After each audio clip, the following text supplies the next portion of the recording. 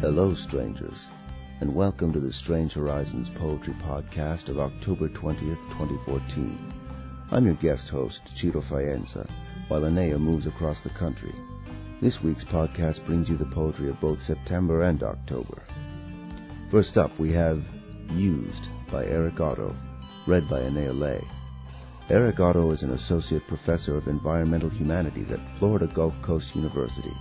His academic work includes the book Green Speculations, as well as a chapter in the recent collection Green Planets. His SF&F poetry appears in Mirror Dance, Sci-Fi Quest, Star Line, and Prune Juice. Visit him at ecotto.wordpress.com. After that, it's C-Suite by Yoon Ha Lee, read by Ciro Faienza. Yoon Ha Lee's poetry has appeared in Mythic Delirium, Stone Telling, and other venues, and her short stories are collected in Conservation of Shadows. She lives in Louisiana with her family and has not yet been eaten by gators.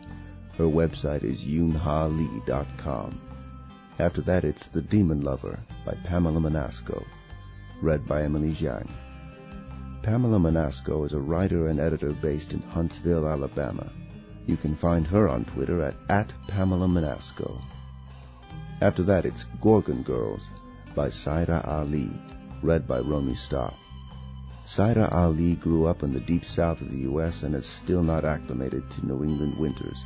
She is both an engineer and a poet and rejects false dichotomies in all forms. She has poetry in or forthcoming from Mythic Delirium and Stone Telling. You can find her on Twitter at Kitabayat Press. After that, it's Plato's Orpheus by Catherine Butler, read by Anaea Lay. Catherine Butler is the author of 6 children's or YA novels, including The Fetch of Marty Watt and Death of a Ghost. She is also Associate Professor of English at the University of the West of England and has written numerous critical books, including the Mythopoeic Award-winning 4 British Fantasists and Reading History in Children's Books. She is the editor of Philip Pullman, A New Casebook, and Twisted Winter. After that, it's Even Robots Learn by Penny Stirling, read by Julia Rios. Penny Stirling lives amongst unused notebooks in Western Australia and remembers when her heart was stone. Her work has appeared in Aurealis, Goblin Fruit, Verse Kraken, and Andromeda Spaceway's In-Flight magazine. Her website is www.pennystirling.com. Lastly, it's Seeds, written and read by M Sereno. M Sereno is a queer Filipina who lives in Australia and dreams in the Philippines. She is a calligrapher and illustrator whose current projects merge Baybayin and inky reimaginings of her homeland stories. She lives with her partner and 2 ridiculous Pomeranians. Her website is likhain.net. A reminder that the 2014 fund drive is underway, so if you like what you hear today, you might head over to the website and show us some support or spread the word. Now, let's begin. Used by Eric Otto. Me in a used body, me in a used metal body, a metal body I am. Inside it I am it when I lift my arm. A used metal arm screams upward like the gleaming rockets, the people I thought I knew. C-Suite by Yoon Ha Lee. Sea-sweet and sea-barbed, nectar of oceans caught in your throat, I bit you down to bones, wrapped your wrists in chains of fervent foam, fed you morsel by untidy morsel to my uncrowned eyes. The Daemon Lover by Pamela Manasco. A bee once stung my mouth, you see. I learned to tread the water's edge, ream oranges, and sunny dawns drown honeycombs in pools of salt and lye. They'll say I never was a steady gal, but long before you came again, I started drawing maps, each route where X was the rag-tatted lace I would place near my carpenter's warm, human heart. They'll say I was sea-drunk, skirts netting, old cod. These bowed hips, they'll say, could do nothing but buy. Cheap as sand dollars, faithless as women can be, when the sea spit you back, I raced out of my carpenter's pine-hearted arms with a ring finger tattooed salt white. 6 ships carried you on the salt, salt sea, and 1 moored on land to ferry me. Gold heavy they bobbed, ruby laden they swayed all your hulls to point east Friday morn. They've told it before and they'll tell it again, how I loved you like stars on a scale. What they miss, so do I. My carpenter's lathe-riddled hands, birch white band last I tucked in his pence empty seams. The truth of the matter is, I always knew you. Gravestone heels, flash of teeth, viper tongue. Lie won't scratch. But bees return, too, and I knew how to do it. My hands were as clumsy as mice. They'll say hollow and mean it, but how could they see just how sweet I can spin? It was 10 holes I made that day, him, you, and me. How those boughs tackled under like ice. We see land, but the orchid-teeth sands not for us. 7 ships I sent skimming across the salt sea. Let your sins be kissed breathless by water. I win.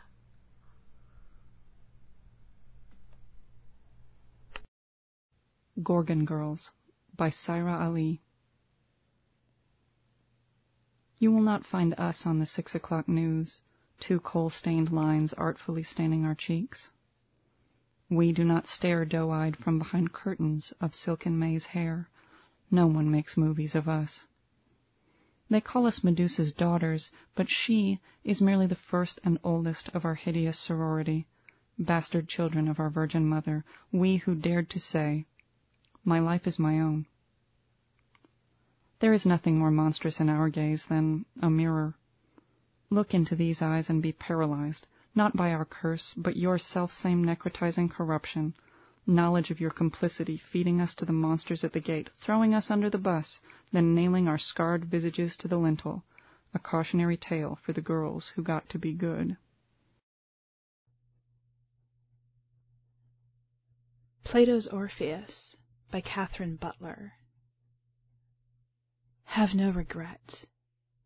Before you turned, I'd fled, my back to yours, along that path of bone and cinder and ignis fatuus, winked out of sight. Drawn in the draught of your desire, I'd followed dumb as sparks fly skyward, ignorant of night, till sense began to swarm in me, each step reared up mountainous, and limbs lagged with flesh felt sudden weight. A dreamer gasps from drowning, wakes to panic. So the unspooled hours wound tight again about my throat. My veins, embalmed in Lethe's water, seeped with blood. Eyes recongealed their jelly. Monstrous transformation. Thus I saw you pace before me, more shade than man, cradling that dearer than a child with which you'd plucked me, quickened, quivering, ever your reverberant second string. Even Robots Learn by Penny Stirling. I am the prologue, a symptom. See? Aliens turn sympathetic when moonstruck. The villain is redeemed via softened heart or a flashback to before loss broke it. Grouches get coaxed into caring, then dating. Brutal monsters are people too if they love properly, since friendship is just a stopgap. The frigid bitch, proven flawed, is thawed. And of course, Even robots inevitably learn. What is this thing, as they are humanized? I thought my prologue was the confused teen, the years wasted waiting to catch up, pretending, wondering if she could ever become human, her heart a stone, unfeeling, uncaring, unflinching, despite her love for family, friends, and life, just because she could not feel attraction. Thinking it past, now a numbered chapter, confident and comfortable, I introduced myself. No, not aromantic. No, just single, not single cell. They asked me what planet I was from, because all strangenesses are the same. The one where they have neither women nor men, but aliens who are both and neither? Because romance's opposite is sociopathy. When will the police catch you? Because I guess they never saw that interview.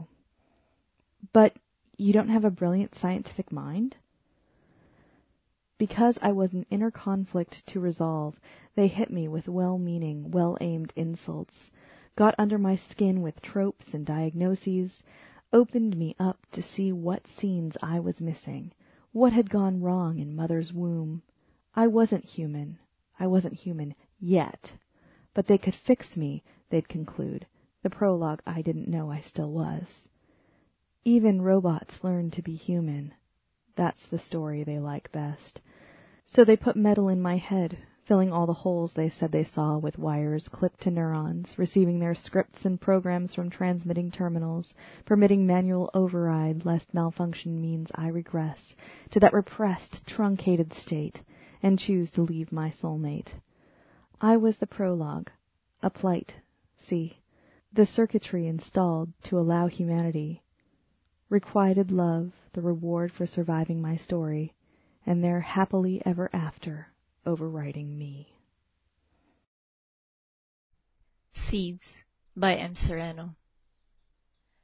They hide the truth in seeds, you see, in the black jeweled eyes of the Atis, in the slippery throngs of Pakuan, in bitter lanzones watered by my tears when my mother told me of the tree growing in my belly, nourished on my death.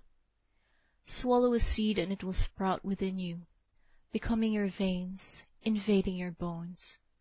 Those poets and conquerors knew this, knew the mouth is an altar.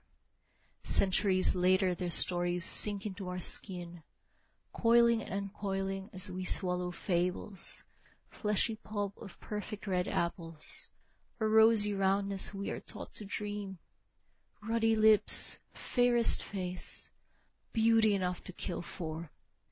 I did not eat fruit as a child. I ate summer, storm, the star-strung perfume of night, spitting out the seeds because I wanted to live. Then I grew. These days it's difficult to remember the crack of wood between my teeth. Their stories say all fruits are poisoned, and forests are lies. We repose in dark of skin and shadow. Oh, I have swallowed so much fruit my cheeks bulge with the fullness of it. Oh, my speech has gorged on this glut of strange language, so I can say snow, apple, pear, with glassy clarity, while my tongue twists on kamyas, manggang hilaw, durian. I am afraid of forests. I do not know why the pineapple has 1,000 eyes. I do not eat, except when it is safe. They hide the truth in seeds, and princesses asleep in glass and sea and thorn cannot eat. Only wait, while dark around them the night comes alive with a swang. The ones who eat. My mother warned me. See, see. Eat too much truth to spite your hunger, and that is what you become. This snake-haired woman shorn in half, grinning as she stretches her long sucking tongues, lips red with blood of infants and innocent maidens. But, O mother, O fruit, to awaken into the pulse point of night and glory in all the sharpnesses of taste, to swallow all fruit and flesh and seed, to nourish forests in limbs deep as earth, to feast on storms, salty sweet and star-bursting, with stories unpeeled and still dripping with death and womb, to starve no longer. O storytellers, O fairest princesses, let me take this fruit that has killed you. It was never truly yours.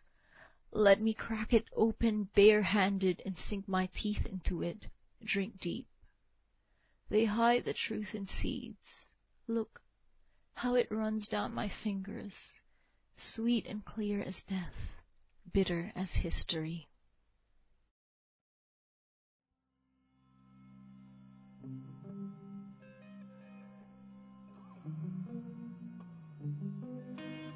Welcome back. I know the poetry editors always feel like they have more great submissions than they have room for, and these months were no different. I hope you find the double issue made up for our absence last month. As always, we'd love to hear your comments on these pieces on the website, either on the podcast's page or on those of the poems themselves. And one last note. Strange Horizons is an entirely volunteer organization supported by donations from our fans and community. If you would like to support us, check out the donate link on the website. That's all for this week. Until next time, stay strange.